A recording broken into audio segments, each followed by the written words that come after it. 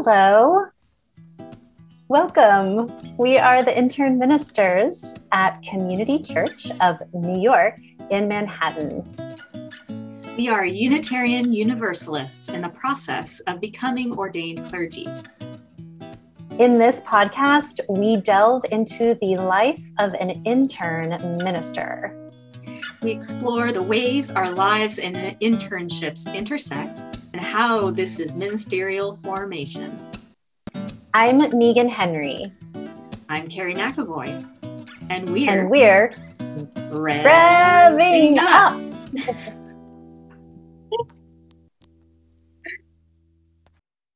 Welcome back to another episode of Revving Up.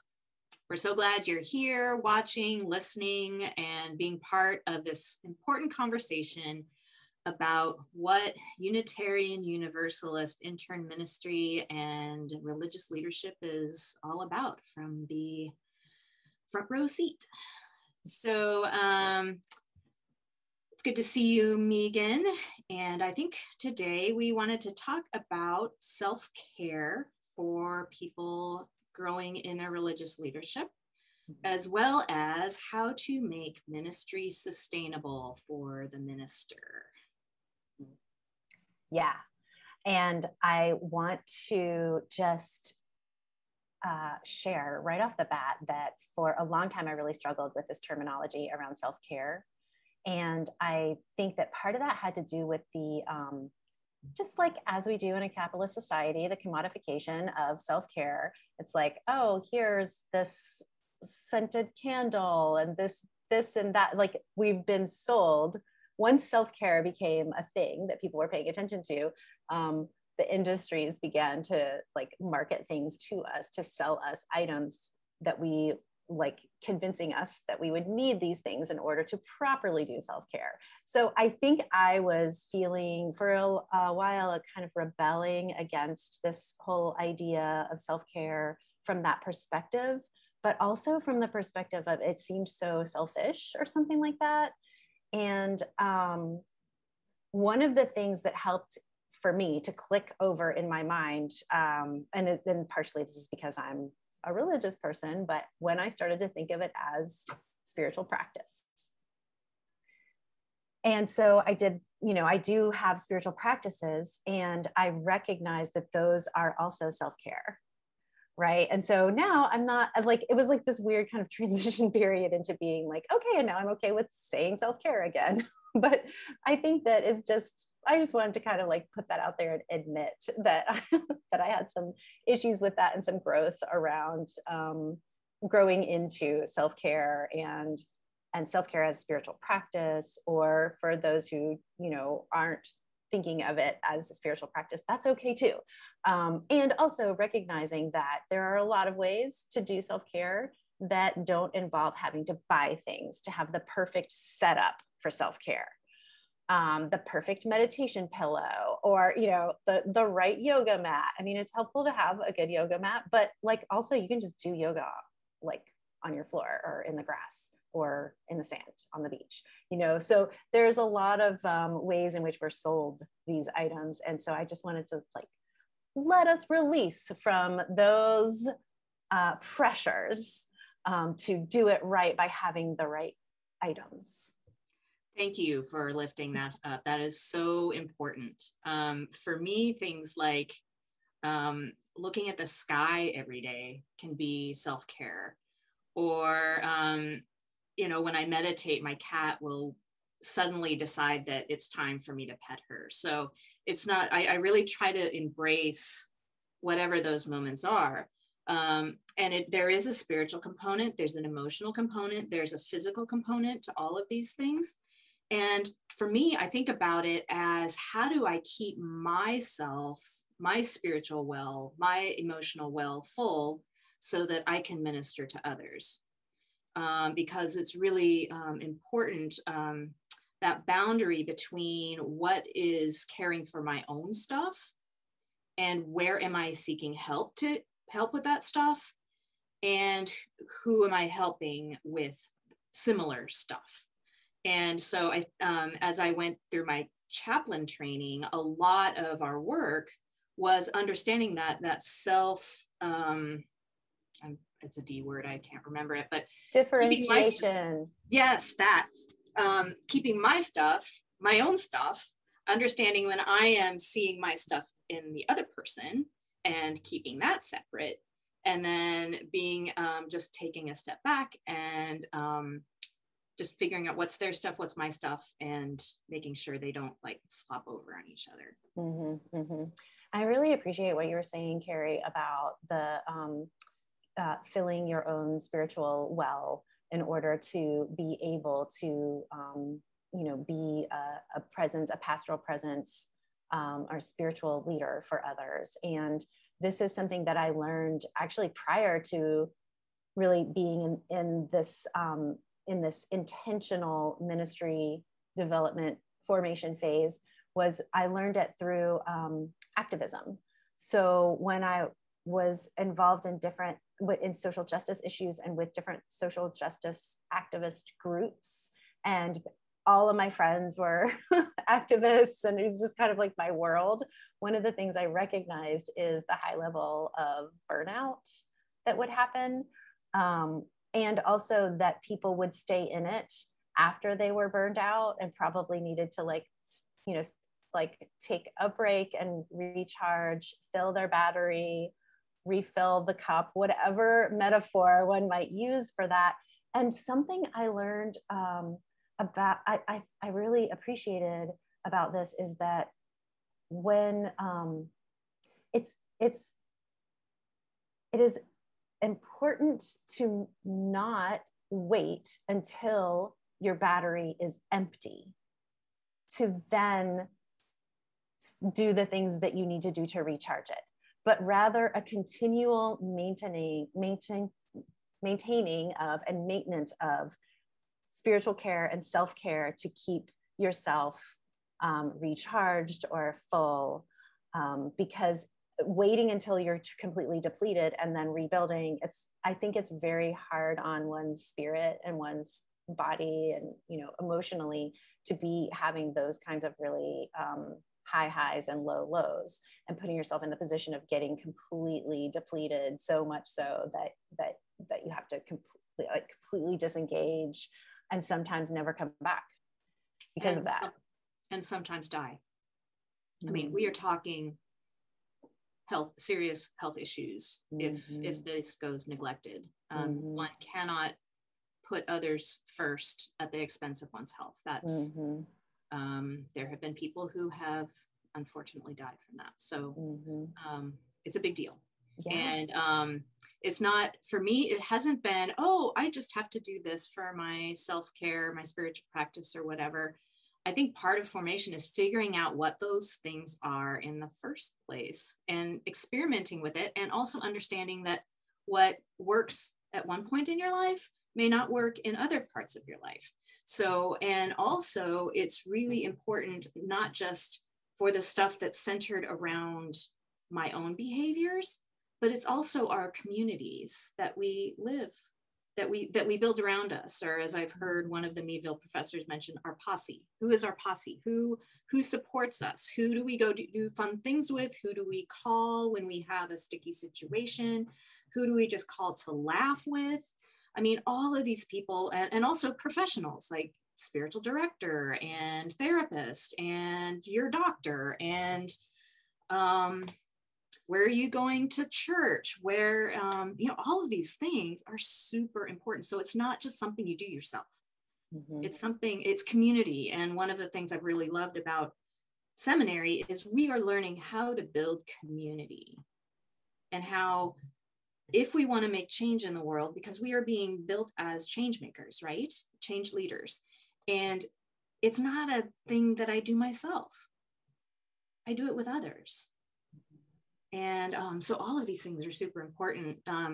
It reminds me when I first started seminary, it was months after my husband died, who was also in seminary. And I think some of his lack of self-care practices did eventually lead to his death. So when I came into seminary, I was very intentional about what is my stuff? What do I need to do to make sure that my grief my emotions, that I'm really doing what I need to address them. And so anytime I am trying to minister to other people, I am maintaining boundaries. I'm doing my own work.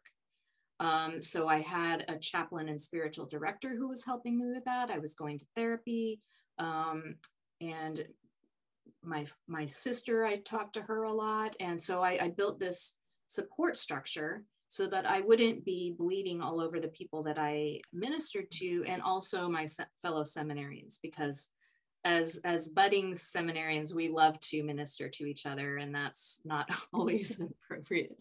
So yeah, so it's just I cannot understate how important this is. And it's also, as seminarians, I know that I don't have it all in place when I start, and it will be a constant, not a struggle, a constant task to recalibrate, figure out what I need to do, listening to my body to figure out what I need. All of those things I'm just learning how to do.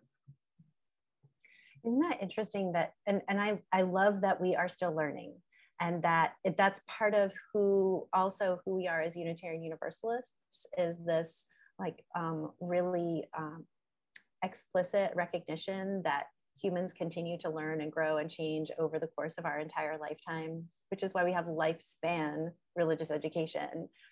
It's not just for little kids. It's like we have it for all of us, because we are all learning and growing and changing and transforming, and that, you know, revelation is not sealed, and, you know, things we will discover and change and grow. This piece around self-care, I think, is such an important, like what you brought up about our health, and it's, you know, it's emotional health, it's mental health, it's physical health, and communal health.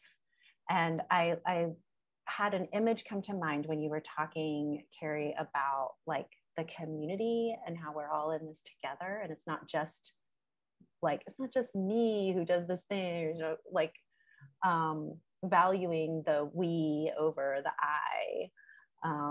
I just was reading Braiding Sweetgrass by Robin Wall Kimmerer, which is something that I hadn't read before, but I haven't had time. Everybody keeps talking about how great it is. And so I have this little break between the end of the semester and before CPE starts. So I was like, I'm going to start trying to read this book. And very early on, she talks about something that I think that maybe Adrienne Maree Brown also brings up, who we have mentioned before, which is this idea of trees. I mean, she's specifically talking about trees, but I think it happens with other living organisms too, in nature, but that they communicate with one another and that they support one another. And she talked about this Robin Hood effect of like when a tree, it has an overabundance of resources that like it gives some of those resources through its roots to other trees. And I just think that's amazing. And thinking about the way that like, how might we apply that in our communities? And so, so what would that look like around self-care? I'm not sure, but I'm curious. Well, I think a good romantic relationship is like that.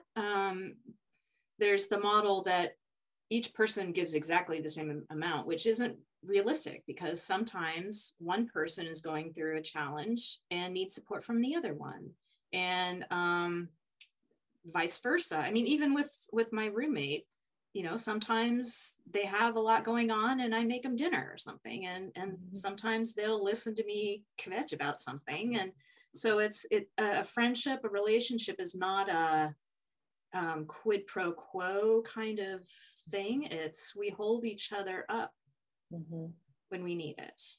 And on the other hand, when we can recognize that a relationship or like dynamics in a community have gotten to the point where, say, like for instance, since we're talking about religious leadership, say there is a leader who is just only giving and not getting any, there's not a reciprocal, there's not a give and take, then that's an unhealthy an untenable situation. So recognizing that does and can happen. And so how do we then correct for that?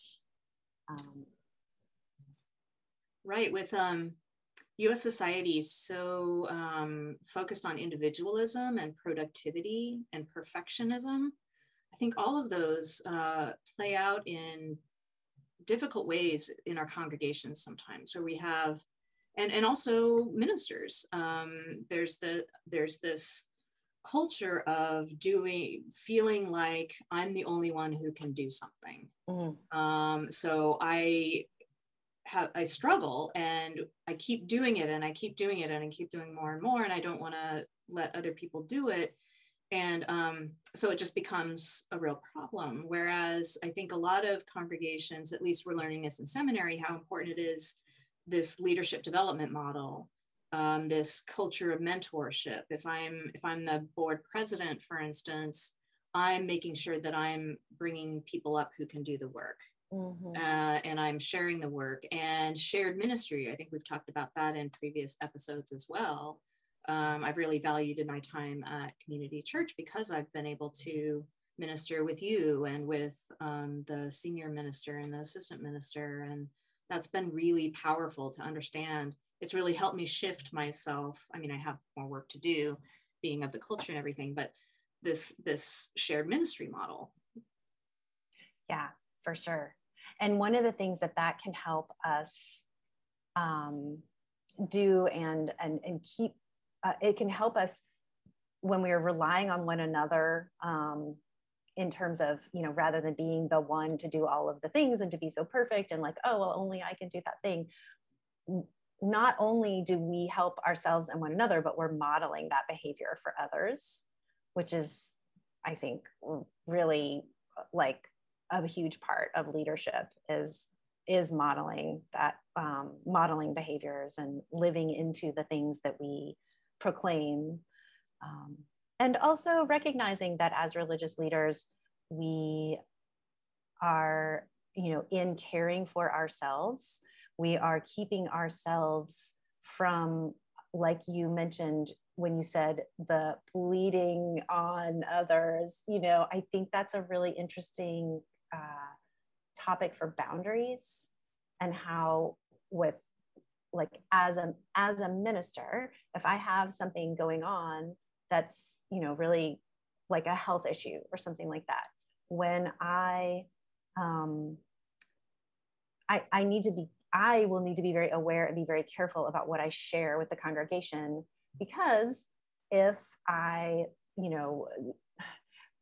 could accidentally put myself into the position of needing to, of the congregants feeling like they need to care for me, or feeling like, oh, I can't reach out because, oh, Megan's not feeling well. I have this problem, but I don't want to bother her. She's not really, doing well, or, something like that. So that's a really it's an interesting boundary. And it's something that I think is really important to think about and talk about with one another and with our colleagues, and have checks and balances, and be able to do that little, like, call a friend and say, like, this is what I'm going through. I need a little, like, I need a reality check here. What is appropriate, what isn't appropriate, in terms of sharing, and how much to share and when to share. Right, wanting to balance that authenticity and let people know if you're, I think sometimes it's important that your congregation know that you're going through some stuff, if that affects, what needs to be done in the congregation. But it's a really, really sticky boundary. We could have a whole episode on boundaries. For sure. Yeah. Yeah. Well, maybe that's something that we might get some questions about when we have our live events coming up later this week on Thursday evening at 7 p.m. We are thrilled and excited to be trying out this new thing for us. And maybe this will be new for some of you, our listeners, also, that I don't know if you've ever participated in a live online live event like this, like asking questions and things like that. So think if you have any questions, I think what you're gonna be able to like, you can put those in the chat, you can put those in the comments, you can ask us those questions, and then our very helpful and capable and amazing Rock Foundation for our media ministry here, Amy, will pass those questions along to us, help us make sure that we can see the questions, and then we will say them, out loud, and then figure out how to answer them and take turns answering them, grapple with these questions. And we're really looking forward to it. I think it's going to be I can't wait to hear what kinds of questions you all have. And also, by the way, we might not have all of the answers for all of the questions, but we would like to hear what they are and see what we can come up with and grapple with. And maybe we'll even find some material that we will need to continue into discussing as we go into season 2 next fall. So this online event is our big recap of our season. And this is a brand new thing for Carrie and I, and we're very thrilled that you all are along this journey with us. And we can't wait to share this live event with all of you. So have a great day, everyone. And see you soon. If you want to reach out to us, you can always email us at podcast@ccny.org. The live event is May 27th, 2021 at 7 p.m. in case people are watching this months later. Good point, Carrie. Thank you. And I didn't say the date. I just said this Thursday. Yeah, May 27th, 7 p.m., 2021. See you then. Bye, everyone.